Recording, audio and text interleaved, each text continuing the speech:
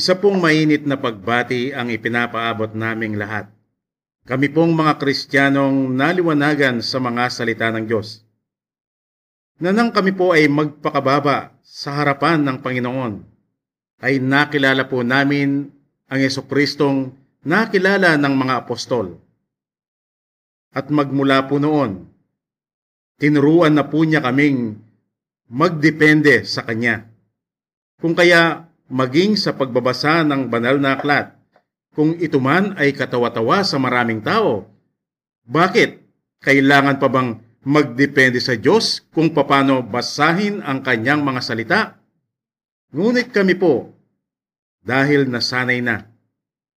Ganyan din po kami naghihintay sa Diyos kung paano talaga ang kapahayagan sa katotohanan sa Kanyang mga salita. Dahil nakita po namin si Apostol Juan kung paano siya nalungkot nang makita niya ang selyadong aklat na walang sinumang taong pupwedeng makapagbukas. Paano po maunawaan ang selyadong aklat o aklat na nakasara? Ganyan po namin nakita na ang aklat na tinutukoy ay ang Biblia. Kung kaya wala po kaming lakas ng loob na unawain sa aming sarili itong mga salita ng Diyos. At alam po ba ninyo kung ano ang nahayag sa amin nang hayaan namin ang Panginoong Jesucristo ang siyang magbukas sa selyadong aklat? Nakita po namin, bagamat itong kanyang mga salita ay napakaliwanag sa unawa ng tao, ngunit ito pala ay mga talinhaga. Pero ganun pa man, wala po kaming karapatang sabihin na ang lahat ng kanyang mga salita ay mga talinhaga dahil mayroon na po kaming nababasang iyon na pala ang kapahayagan ng Diyos. Halimbawa, nang ang Diyos ni Abraham ay gumawa ng testamento ng kaligtasan at ito ay tutuparin niya sa kanyang sariling kamatayan na hindi naman po pwedeng mangyari sapagkat siya ay Diyos na Espiritu. Kung kaya ipinahayag niya kay Apostol Pablo na maliwanag nang nababasa sa unang Timoteo 3:16 na sinasabing wala nang dapat pagtalunan pa. Ito ay isang dakilang hiwaga ng pagka-Diyos. Ang Diyos ay nahayag sa laman. Iyan po ay maliwanag ng kapahayagan ng Diyos kung paano niya tinupad ang testamento ng kaligtasan na kanyang ginawa. Ngunit ito po ay naunawaan lamang namin nang aming makilala ang tunay na Jesucristong nakilala ng mga apostol. At ito po ang naging bunga ng pagdidepende namin sa Kanya. Kung kaya maging sa pagbasa sa Kanyang mga salita, kami po ay Kanyang ginagabayan. Ngunit sa nakita po namin sa Kanyang mga salita na mga talinhaga, halimbawa, ang pagsasalarawan ng Diyos sa Kanyang mga salita na ito ay mga talinhaga na aming nabasa sa mga awit 78:2 at gayon din sa Ezekiel 20:49. Ito po ay aming tinanggap at nakita po namin kung paano siya magsalita ng talinhaga. Halimbawa, sa lumang tipan, sa panahon ni Noe, nang bumaha dito sa mundo. Kung noon ang akala namin ay napakaliwanag nito dahil sino ang hindi nakakaunawa sa baha. Pero nang makilala po namin ang tunay na Jesucristo, doon po namin natanggap na ito ay mga talinhaga sapagkat nalalaman po natin na kung bakit bumabaha ay kapag bumuhos ang malakas na ulan at ang bahang yan ay maglalaho din kapag yan ay umagos papunta sa dagat. Ngunit sa panahon ni Noe ay nawala ang baha. Paano pong mangyayaring aagos yun sa dagat samantalang ang buong mundo ay mistulang dagat? Ganyan po kami nagdidepende sa Diyos sapagkat nakita namin na ang Kanyang mga salita ay mga talinhaga o ito ay selyado o sarado, kung kaya kami po ay mistulang sanggol na naghihintay sa Kanya para ipahayag niya ang katotohanan sa Kanyang mga salita. na ngayon ay tinatawag po natin itong Bible reading o kung paano basahin ang mga salita ng Diyos. Ano ba ang ibig sabihin natin sa Bible reading o kung paano basahin ang mga salita ng Diyos? Ito pong matutunghayan natin ngayon ay isang demonstrasyon na siyang ipinahayag ng Diyos sa amin. Tayo po ay magbabasa ng mga talata at tignan po natin kung ano ang gagawin ng Diyos tungkol sa babasahin nating mga talata. Ito pong babasahin natin ngayon ay hindi na po kakaiba sa inyo dahil ito po ay madalas ninyong marinig sa inyong mga mangangaral. Bakit hindi po natin basahin? Ito pong 1 Kapitulo 1 at versikulo 1. Nang pasimula siya ang berbo, at ang berbo ay sumasa Diyos, at ang berbo ay Diyos. Para po lalo nating maunawaan, ito pong binasa natin sa Tagalog ay babasahin po natin ito sa Ingles na ganito ang sinasabi. In the beginning was the Word, and the Word was with God, and the Word was God. Na kung atin pong tatagalugin yon, ay ganito ang ating maririnig. Nang pasimula, siya ang salita, at ang salita ay sumasa Diyos, at ang salita ay Diyos. Ito pong binasa natin. Ano po ang maliwanag sa unawa ng tao, na siya rin pong maliwanag sa unawa namin noon? Gusto niyo po bang ulitin natin itong talata? Narito, nang pasimula, siya ang salita, at ang salita ay sumasa Diyos o kasama ang Diyos, at ang salita ay Diyos. Kaya ito pong narinig natin ay maliwanag na sa unawa ng mga tao ngayon kung paano po ito maliwanag sa unawa namin noon, na ang salita ay kasama ang Diyos. At kung atin namang babasahin itong 1:14 na mayroong kaugnayan tungkol sa salita, narito, basahin po natin at pakinggan ninyong mabuti. Narito po ang 1:14.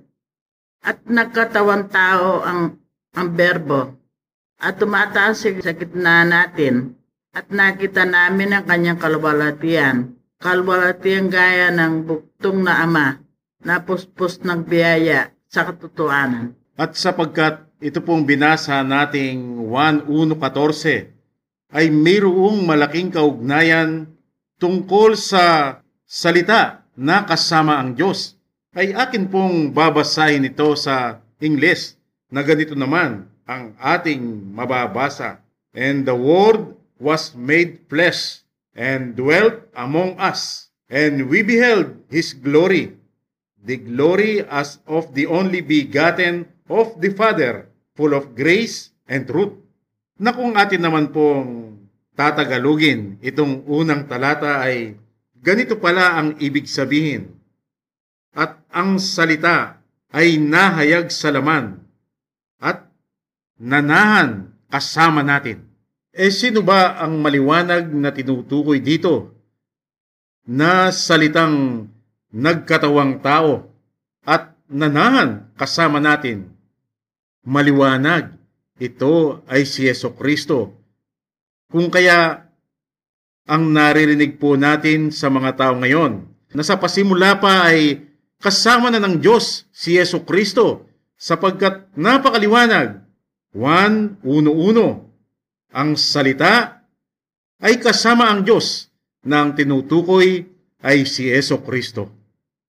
Kung kaya sa lahat ng pagkakilala tungkol kay Jesucristo ay sinasabing hindi po pwedeng si Jesucristo ang siyang Ama. Sa makatwid, ang lahat ng doktrina sa pagkakilala kay Jesucristo ay maliwanag na sinasabing kailanman si Jesucristo ay hindi po pwedeng siya ang Ama. Katulad na lamang ng pangangaral ni Arius na sinasabing si Jesucristo ay tao lamang at hindi Diyos. At ito namang pagdidepensa ni Athanasius na tinatawag na Trinitarian Doctrine na sinasabing mayroon lamang isang Diyos, subalit ang isang Diyos ay mayroon siyang tatlong persona, Diyos Ama, Diyos Anak, at Diyos Espiritu Santo. Kaya sa doktrinang ito ay maliwanag ding si Jesucristo ay hindi siya ang Ama. At ito rin ang isang doktrinang ipinapahayag na hindi po pwedeng si Jesucristo ay siya ang Ama. Kung kaya ang ipinangangaral, si Jesucristo ay Diyos na maliit lamang sapagkat ang kanyang Ama ang siyang malaking Diyos. O hindi po ba maliwanag na sa doktrinang ito ay hindi nga si Jesus ang Ama na siya namang ipinangaral ni Charles Taze Russell. At ito po ay hindi pa masyadong matagal dahil ipinangaral pa lamang po ito noong 18th century. At meron pa pong isang doktrina sa pagkakilala kay Jesus. Ito ay napakatagal ng doktrinang unang ipinangaral ni Sabellius noong 2nd siglo. Pero ito po ay muling binuhay ng mga makabagong theologians na ngayon ay tinatawag pong oneness doctrine. Ito naman ay sinasabing ang pangalan ng Ama at Espiritu Santo ay Jesucristo at ang pinagbatayan sa doktrinang ito ay ito pong mababasa sa mga Gawa 2:38. Ito po ay batay sa ipinag-utos ng ating Panginoong Jesucristo na dapat ang kanyang mga apostol ay magbautismo sa pangalan ng Ama, ng Anak at ng Espiritu Santo. Dito po sa Gawa 2:38, ang sinabi ni Pedro bilang tugon sa utos ni Jesucristo, dapat bautismuhan ang mga tao sa pangalan ni Jesucristo. Gayunmang ang kanilang ipinapahayag na si Jesucristo ay siya rin ang Ama. Ngunit ito ay lumalabas lamang sa kanilang bibig dahil sa kanilang maliwanag na nakikita, nababasa at nauunawaan, si Jesucristo ay nakikipag-usap sa kanyang Ama. At kanya ring ipinapahayag na siya ay walang magagawa sa kanyang sarili. At marami pa ring mga instansya na nakikitang si Jesucristo ay hindi siya ang Ama. Kung kaya ang pagkakaiba nito sa iba pang mga doktrina ay maliwanag ding hindi tinatanggap na si Jesucristo ay ang Ama sapagkat napakarami pong talata na si Jesucristo ay nakikipag-usap sa kanyang Ama at maliwanag ding nababasa na sinasabi mismo ni Jesucristo na siya ay nagdidepende sa kanyang Ama at nababasa pang itong si Jesucristo ay nagdadasal sa kanyang Ama. Kung kaya hindi nila matanggap na si Jesucristo ay siya rin ang Ama. Kaya ito pong dalawang bersikulong binasa natin, 1:11, 1:14, ay maliwanag sa lahat ng taong naniniwala sa Diyos at sa Biblia na si Jesucristo ay hindi maaaring siya ang Ama.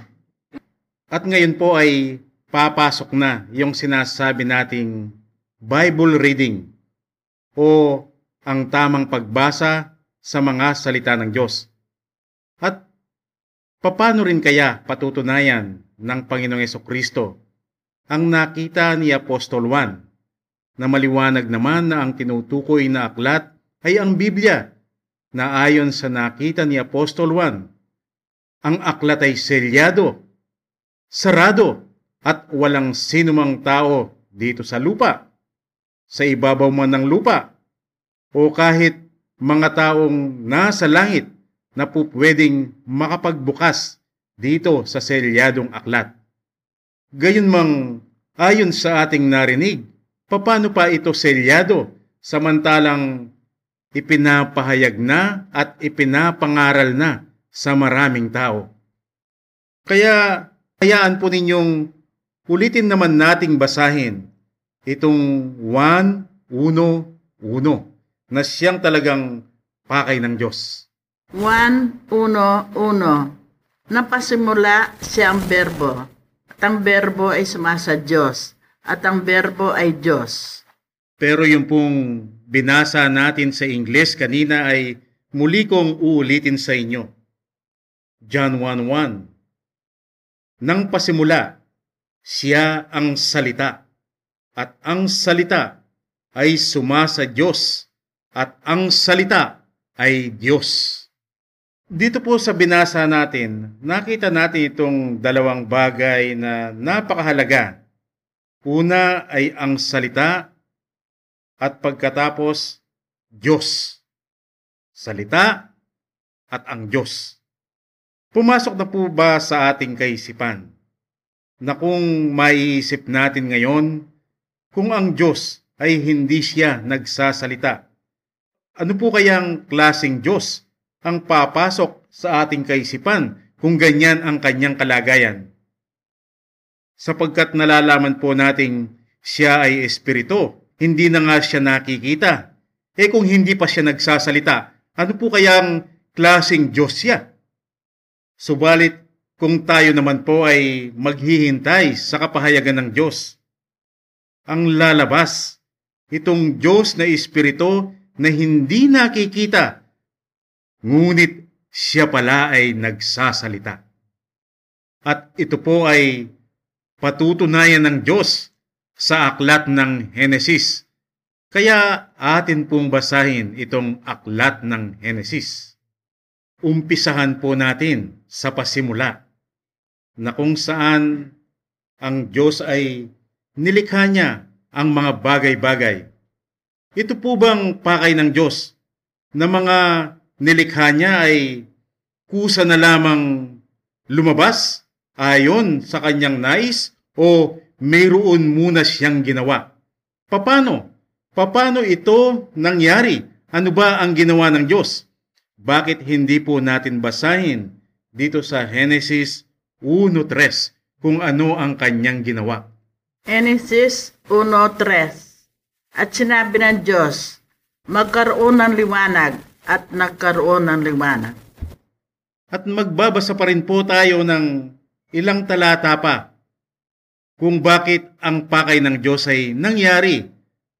Ano ang kanyang ginawa rin dito sa ating babasahin? Henesis 1:6 at Henesis 1:9. At sinabi ng Diyos, magkaroon ng isang kalawakan sa gitna ng tubig, at may walay ang tubig sa kapwa tubig. Dito naman po sa 9, sinabi ng Diyos, mapisan ang tubig nasa silong ng langit sa isang dako at lumitaw ang katuyuan, at nagkagayon. At marami pa rin pong talata na ating mababasa kung paano nilikha ng Diyos ang mga bagay-bagay. Ito ay sa pamamagitan ng kanyang salita. At dito po sa mga demonstrasyong ipinakita ng Diyos, gusto po ba ninyong muli kong basahin sa inyo itong 1:1:1? Ganito ang ating nabasa kanina kung ito ay itatranslate natin sa Tagalog. Nang pasimula, siya ang salita, at ang salita ay sumasa Diyos, at ang salita ay Diyos. Na sa mga binasa natin kanina sa aklat ng Henesis, kung paano nilikha ng Diyos ang mga bagay-bagay sa pamamagitan ng kanyang salita. Ano po ngayon ang maliwanag na kapahayagan ng Diyos dito sa 1:1:1? Hindi po ba inilantad ng Diyos ngayon ay nabubuwag ang maliwanag na unawa ng tao? Kaya po ang maliwanag na ipinapahayag ng Diyos dito sa 1:1:1. Ang Diyos at ang salita ay hindi po dalawa, kundi ito ay ang Diyos na nagsasalita. Hindi po ba maliwanag ngayon na ang salita ng Diyos ay talinhaga na kung pilit na uunawain ng tao yung ipinahayag ng Diyos na ang Diyos at ang kanyang salita ay iisa, o ito ay ang Diyos na nagsasalita pero sa unawa ng tao sila ay dalawa. Mamili po tayo ngayon sa ipinapangaral ng mga tao dito sa 1:1 na ang salita at ang Diyos ay dalawa, o sa ipinahayag ng Diyos na ang salita ay siya rin pala ang Diyos, na ang tinutukoy dito ay ang Diyos na Espiritu na nagsasalita.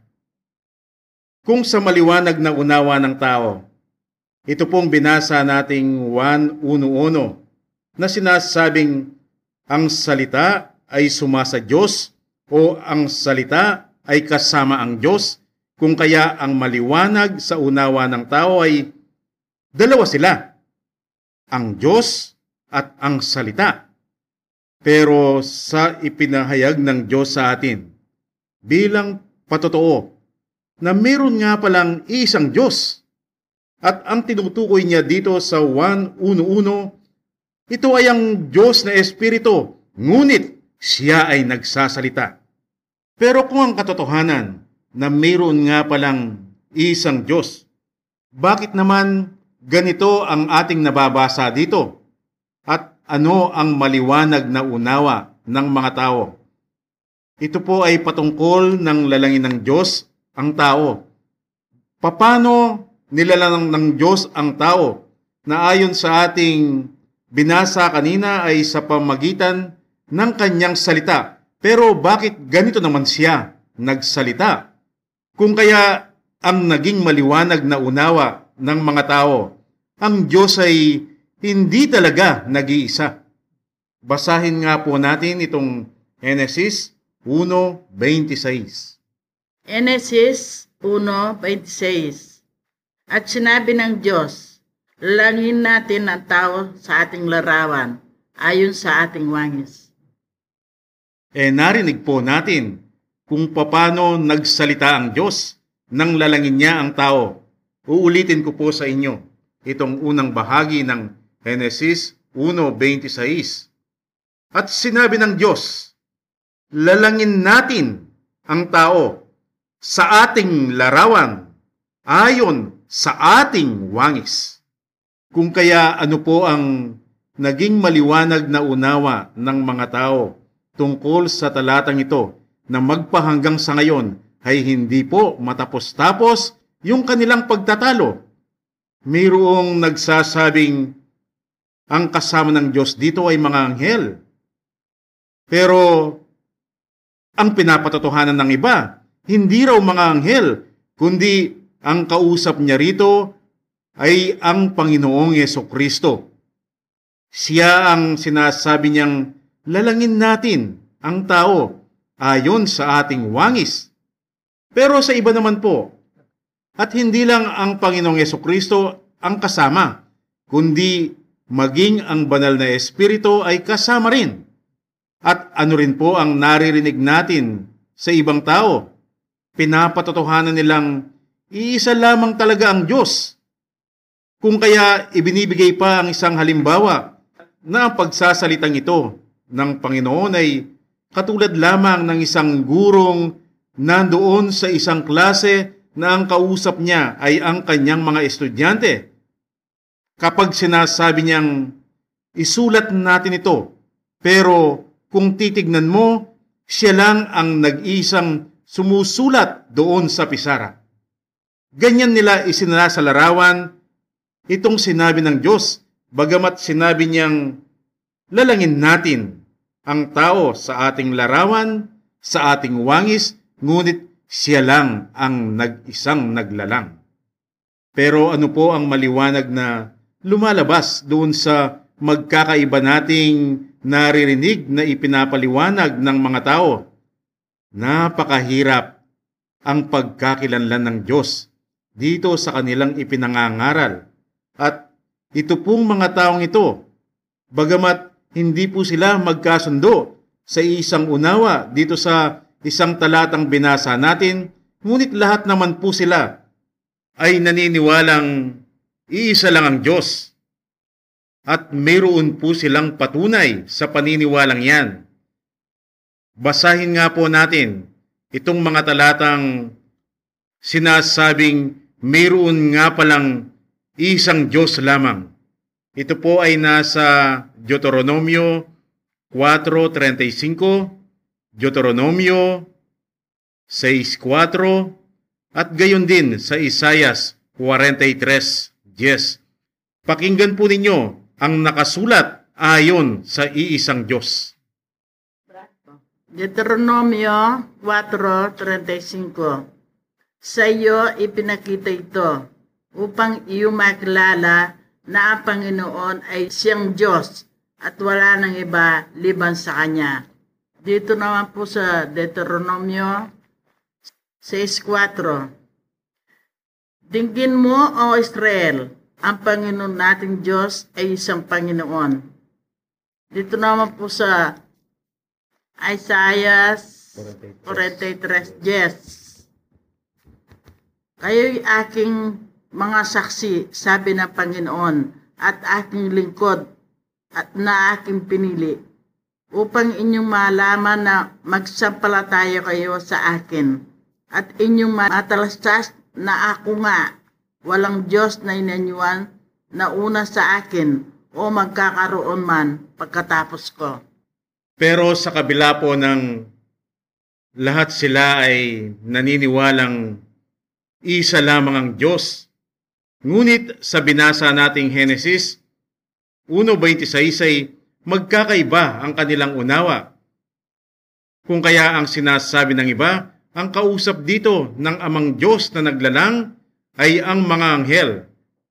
Ang sinasabi naman ng iba, ang kausap niya ay ang Panginoong Jesucristo at kasama ang banal na Espiritu. At ang sinasabi naman ng iba, nag-iisa lamang siya, katulad lamang siya ng nag-iisang gurong nakatayo doon sa harap na sinasabing, isulat natin ito, ngunit mag-isa lamang siyang nagsusulat sa blackboard. Pero kung ang naging maliwanag na unawa ng mga tao dito sa Henesis 1:26 na ang Diyos ay hindi siya nag-iisang naglalang, mayroon siyang kasama, kung kaya sinabi niyang lalangin natin ang tao sa ating larawan at ayon sa ating wangis. Pero dito naman po sa kasunod na bersikulo, kung saan ay nagsalita rin ng Diyos, bakit dito po ay nag-iba na? Pakinggan po natin kung ano ang kasunod na ginawa ng Diyos at kung ano ang kanyang sinabi. Ito po ay nasa Henesis 1:27. Henesis 1:27. At nilalang ng Diyos ang tao ayon sa kanyang sariling larawan. Uulitin po natin. Henesis 1:26. Ang sabi ng Diyos, lalangin natin ang tao sa ating larawan, ayon sa ating wangis. Meron siyang kasama sa maliwanag na unawa ng tao. Pero dito sa kasunod na sinabi ng Diyos, at nilalang ng Diyos ang tao ayon sa kanyang sariling larawan. Dito po, narinig natin na hindi nilalang ng Diyos ang tao ayon sa kanilang larawan, kundi ayon sa sariling larawan. Paano po kaya ang ipapahayag ng Diyos sa atin dito? Katulad ng ipinahayag niya sa atin sa 1:1 na ang naging maliwanag na unawa ng mga tao ay ang Diyos at ang salita ay hindi iisa. Pero nang ipahayag naman ng Diyos, ang 1:1, ang tinutukoy pala niya ay ang Espiritong Diyos na nagsasalita. Kung kaya siya ay mag-isa lamang. Dito, sa maliwanag na unawa ng tao, hindi nag-iisang Diyos nang lalangin niya ang tao. sapagkat sinabi niyang, lalangin natin ang tao sa ating larawan at ayon sa ating wangis. At sa mga taong sinasabing ang kasama ng Diyos dito ay ang Panginoong Yesukristo at ang banal na Espiritu, at idinidiin nilang mayroon lamang isang Diyos, at ito ay ibinibigay pa ang mga halimbawa para itong sinasabi nilang iisang Diyos na mayroong tatlong persona na tinatawag na Trinity Doctrine ay madaling maunawaan ng mga tao. Ito ay inialin tulad sa iba't ibang bagay. Kung minsan ipinapakita ang isang niyog at sinasabing ang niyog na ito ay mayroong matigas na balat, mayroong laman, at mayroong tubig o sabaw. Tatlo pero sa iisang niyog lamang. At gayon din, ipinapakita ang isang itlog at sinasabing ang itlog na ito ay mayroong balat, mayroong puti, at mayroong pula. Subalit, isang itlog lamang. At gayon din, inihalin tulad din ito sa isang araw na sinasabi nilang ang isang araw ay binubuo ng umaga, hapon, at gabi. Isang araw lamang yan. Ganyan nila inihahalin tulad ang isang Diyos na mayroong tatlong persona. Pero nang nilalang niya ay ganito ang narinig natin, at nilalang ng Diyos ang tao ayon sa kanyang sariling larawan. Paano po kaya ipapahayag ng Diyos ito katulad ng pagpapahayag niya sa 1:1? Subalit tayo po ang siyang saksi na sa inaangking maliwanag na unawa ng mga tao ay napakalabo naman ng pagkakilala nila sa Diyos. Kaya hindi sila nagkakaisa sa isang unawa. Pinapatotohanan lamang ng Diyos na talaga palang himala ang pagkakilala sa Diyos, at yun lamang mga taong nagpapakababa ang siyang makakakilala sa Diyos. At kapag ipinapakilala ng Diyos ang kanyang sarili, walang sinumang tao na pupwedeng manira o sumalungat sa maliwanag na pagpapakilala ng Diyos sa kanyang sarili. Kung sa maliwanag na unawa ng tao, dito sa Genesis 1:26, na sa pangungusap pa lamang ng Diyos ay hindi siya nag-iisa nang sabihin niyang lalangin natin ang tao sa ating larawan ayon sa ating wangis. Kung kaya ang maliwanag na unawa ng mga tao ay hindi mag-isang naglalang ang Diyos, mayroon siyang kasama, at ipinahayag nila kung sino-sino ang mga kasama ng Diyos. Sa madaling salita, bagamat magkakaiba ang nakikita nilang kasama ng Diyos sa paglalang, pero ang maliwanag, hindi mag-isang naglalang ang Diyos, mayroon siyang kasama. Yan ang maliwanag na unawa ng mga tao dito sa Genesis 26. Pero kung ipapahayag naman kaya ng Diyos bilang pagdidiin nang lalangin niya ang tao, mayroon nga ba siyang kasama o ayon sa maliwanag na ipinapangaral ng mga tao ngayon? Bakit hindi po natin basahin mismo ang pag-angkin ng Diyos nang lalangin niya? Ang pag-angkin ng Diyos nang nilalang niya ang lahat-lahat. Basahin po natin dito sa Isaias 44:24. Pakinggan po ninyong mabuti sapagkat ito ang pag-angkin ng Diyos nang lalangin niya ang lahat-lahat.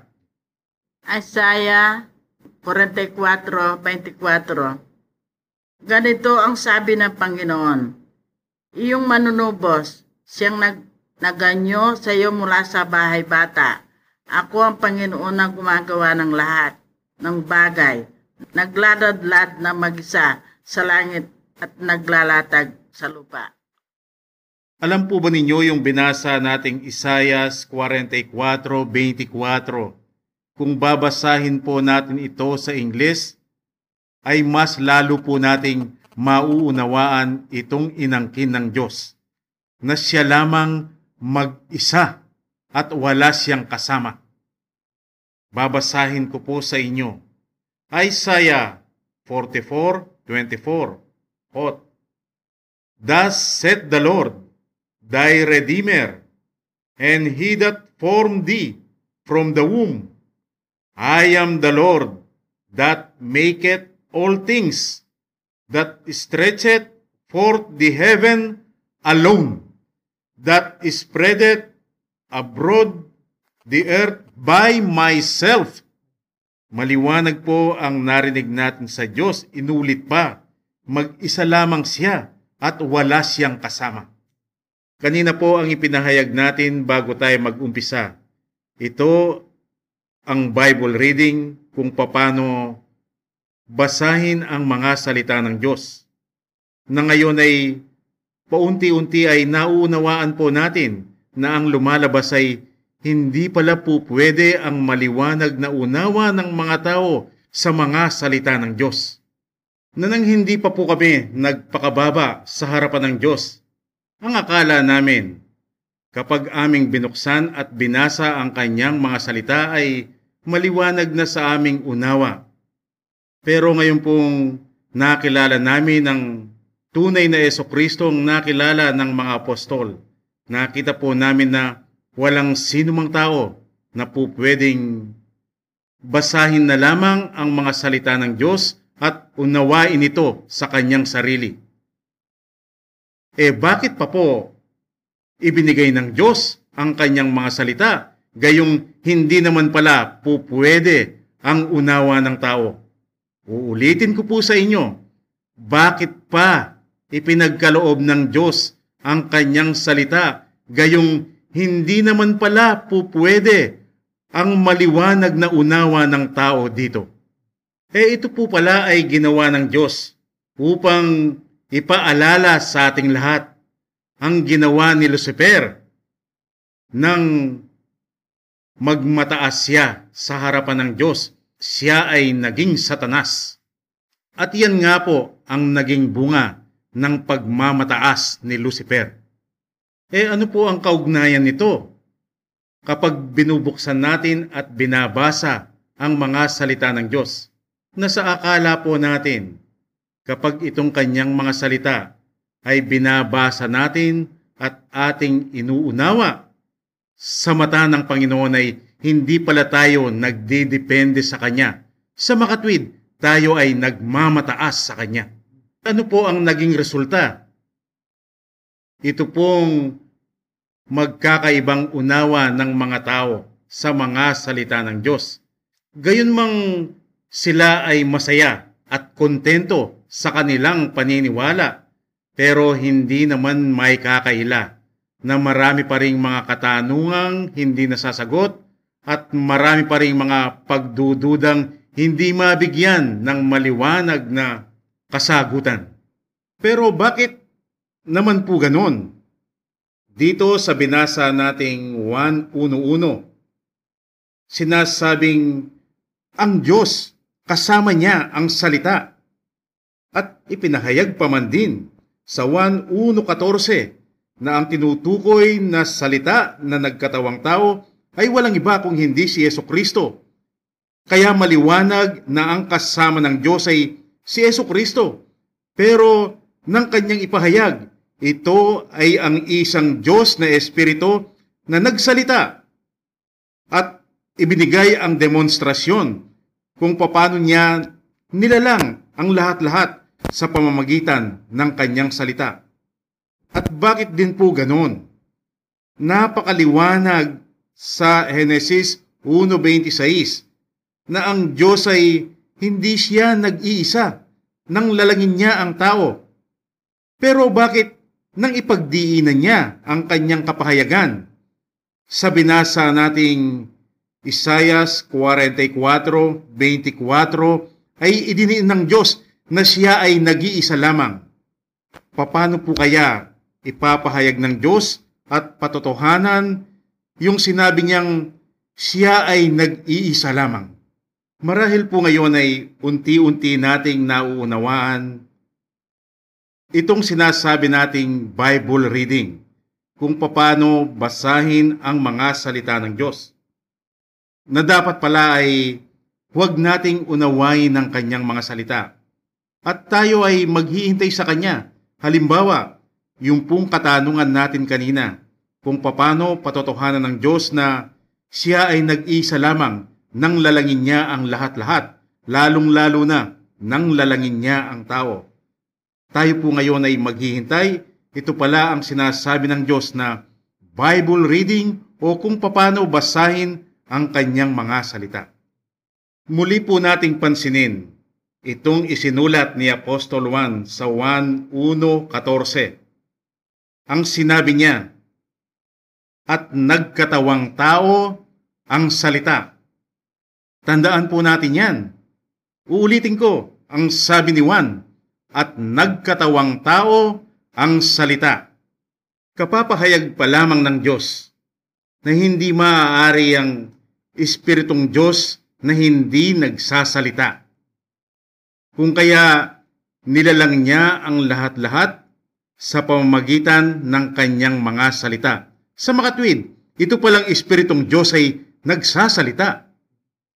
Pero dahil ginamit ng tao ang kanyang sariling unawa, ay nakita niyang ang Diyos na kasama ang salita ay ginawang dalawa. At ang patotoo ng Diyos na siya ay nag-iisa lamang, ay muli po nating basahin sa inyo itong Genesis 1:27. Genesis 1:27. At nilalang ng Diyos ang tao ayon sa kanyang sariling larawan. Kung babasahin naman po natin yon sa Ingles ay ganito ang ating makikita. So God created man in His own image. Maliwanag dito na siya nga ay nag-iisa lamang. Bakit naman dito sa Genesis 1:26 ay ganito ang kanyang sinabi? Genesis 1:26. At sinabi ng Diyos, lalangin natin ang tao sa ating larawan, ayon sa ating wangis. Kung yun naman po ay babasahin natin sa Ingles ay ganito ang ating makikita. And God said, let us make man in our image after our own likeness. Pagkatapos pong ipahayag ng Diyos na hindi talaga po pwede ang Espiritong Diyos na hindi nagsasalita. Sa makatwid, sa 1:1, ang Diyos ay nag-iisa lamang na ngayon ay tumutugma naman dito sa Genesis 1:27 dahil ang sinabi niya, nilalang ng Diyos ang tao ayon sa kanyang sariling larawan. Bakit naman dito sa Genesis 1:26 maliwanag na hindi siya nag-iisa sapagkat ganito ang kanyang sinabi, lalangin natin ang tao sa ating larawan ayon sa ating wangis. At tungkol naman po sa salita, ang ipinahayag ng Diyos dito sa 1:1, ang tinutukoy dito ay ang Espiritong Diyos na nagsasalita na ating pong binasa sa Lumang Tipan. At nalalaman natin na ang Diyos na nagsasalitang ito ay ang Diyos na naglalang sa lahat-lahat. Pagkatapos, babalik na naman po tayo dito sa 1:14. Ang sinabi ni Juan, at nagkatawang tao ang salita na maliwanag naman na ang tinutukoy ay si Jesucristo. Siguro po kayo rin ay nabigla. Pero ulitin po natin. Ang sabi ni Juan, nagkatawang tao ang salita. Maliwanag, ito ay si Jesucristo. At ang ipinahayag ng Diyos sa Juan 1:1, ito pala ang Espiritong Diyos na naglalang sa lahat-lahat. Siya ang Espiritong Diyos na nagsasalita. At ang sinabi ni Juan, nagkatawang tao ang salita. Pero ang nakita ay si Jesucristo. Mag-isip po tayo, bakit naman ganun ang Diyos? Magkakasalungat ang kanyang mga salita. Dito pa lamang, dito sa magkasunod na bersikulo, magkasalungatan na. Ang sabi niya sa Genesis 1:26, lalangin natin ang tao sa ating sariling larawan ayon sa ating sariling wangis. Pagkatapos, dito sa kasunod na bersikulo, at nilalang ng Diyos ang tao sa kanyang sariling larawan. Doon sa una, hindi siya mag-isa, pero dito sa kasunod na bersikulo ay mag-isa na lamang siya. At ano po ang naging resulta nito? Ang magkakaibang kuro-kuro at naging paniniwala ng mga tao na ang Diyos ay hindi siya nag-iisa. Kung kaya ang ipinapangaral ng iba, meron siyang kasama. Ang Diyos ay kasama niya ang mga anghel. Na ang sabi naman ng iba, ang kasama ng Diyos ay si Jesucristo at kasama nila ang banal na Espiritu. Pero ang narinig nating ipinapangaral ng iba, isa lamang yan, tulad lamang sa isang guro na nasa harapan ng klase na sinasabi niyang, isulat natin ito, pero mag-isa lamang siyang susulat sa blackboard. Ngunit maliwanag po ang nakikita natin dito. Ginugulo ng Diyos ang isipan ng mga tao. Bakit po ganun? Hindi po ba ang Diyos ay pag-ibig? Bakit dito ay ginugulo niya ang kaisipan ng mga tao? Ano ba talaga ang pakay ng Diyos? Dahil dito pa lamang po sa dalawang bersikulong binasa natin, Genesis 1:26 at 27, dito pa lamang po ay hindi na nagkakasundo ang mga tao. Pero kung ipapahayag naman kaya ng Diyos ang kanyang pakay kung bakit ginagawa niya ang mga ito, mayroon po kayang tatanggap at maniniwala sa kanya. Narito po ang ipinahayag ng Diyos sa amin at ito ay aming tinanggap at pinaniwalaan. Pakinggan po ninyong mabuti, babasahin sa atin ng ating kapatid itong Marcos 4:11 hanggang 12. Tandaan po natin, ito ang pakay ng Diyos kung bakit ganyan nga ang kanyang ginawa. Ginugulo ang kaisipan ng mga tao. Marcos 4:11 hanggang 12. At sinabi niya sa kanila, sa inyo ay pinagkaloob ang makaalam ng hiwaga ng Diyos.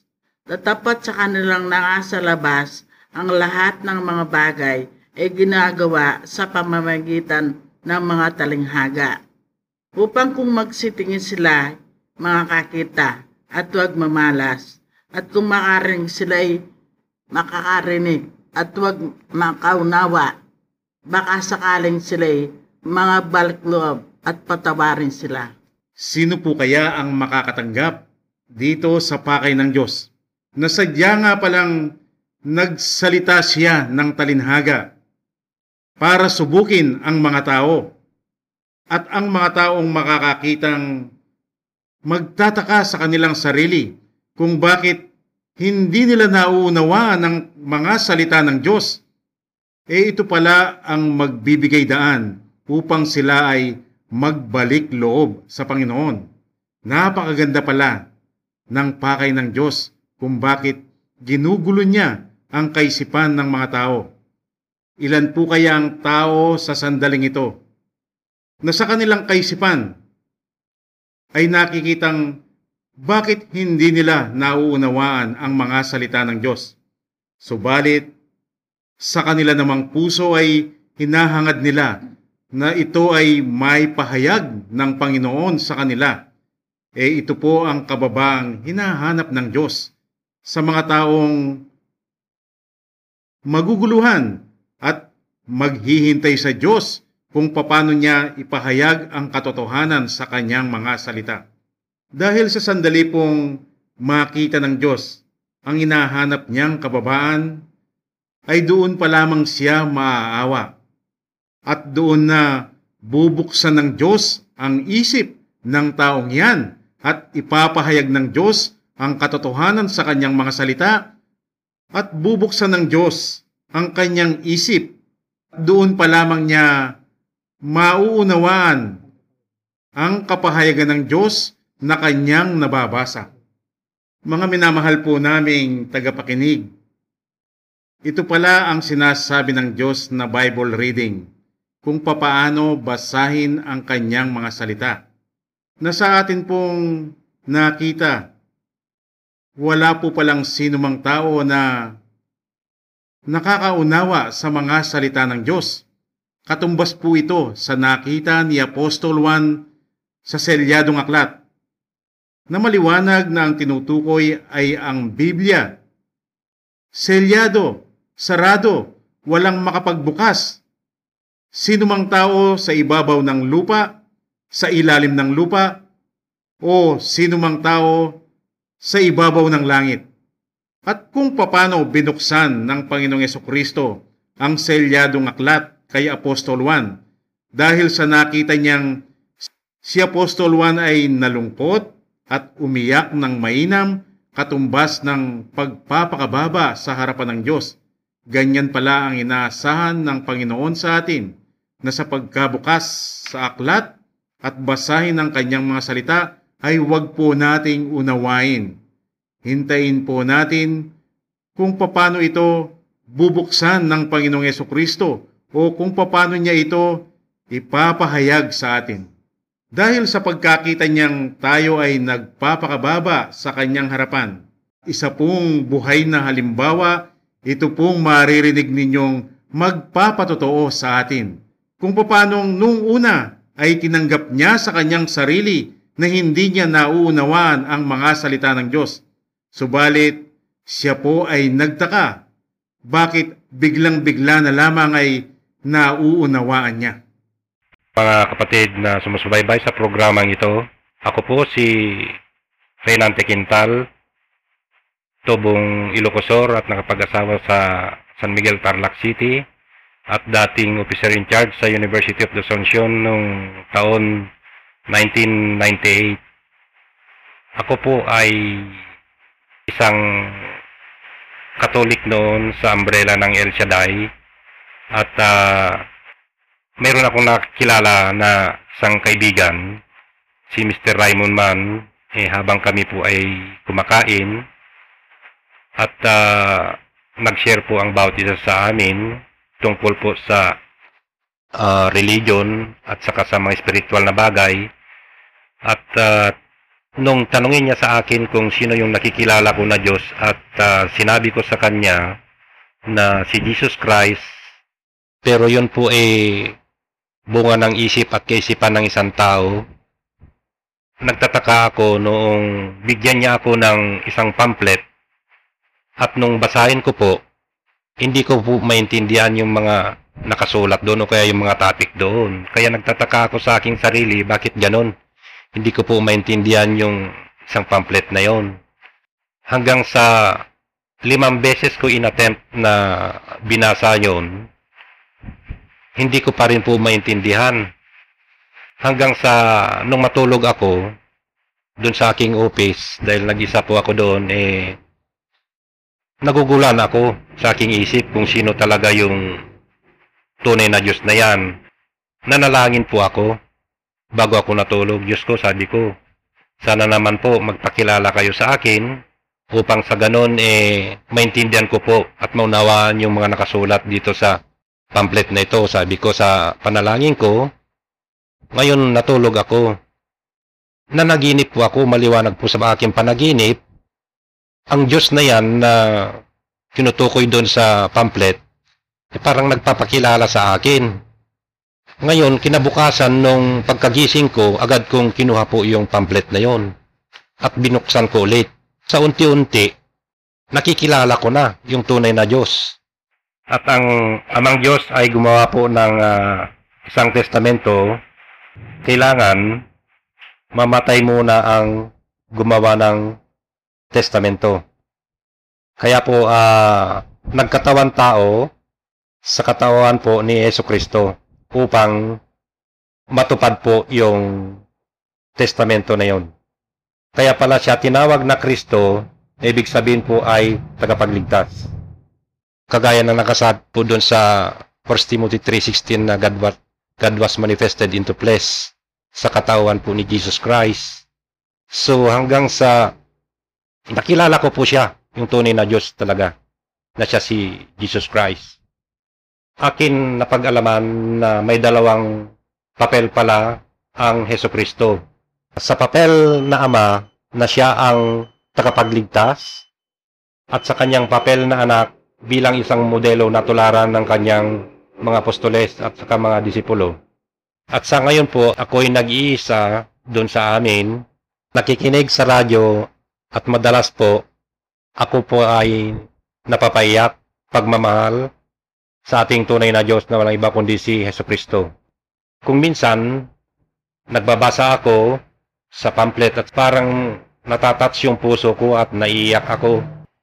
Share din ako sa mga tao na alam ko na nagbabasa rin ng Bible.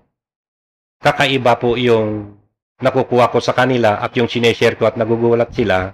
Hindi raw nila maintindihan yung mga sinasabi ko dahil napakalalim nga daw po. Ganun lang po ang papel ko bilang isang tunay na Kristiyano at ang Diyos na po ang bahala na magkilala kung sino yung mga tunay na pinili niya.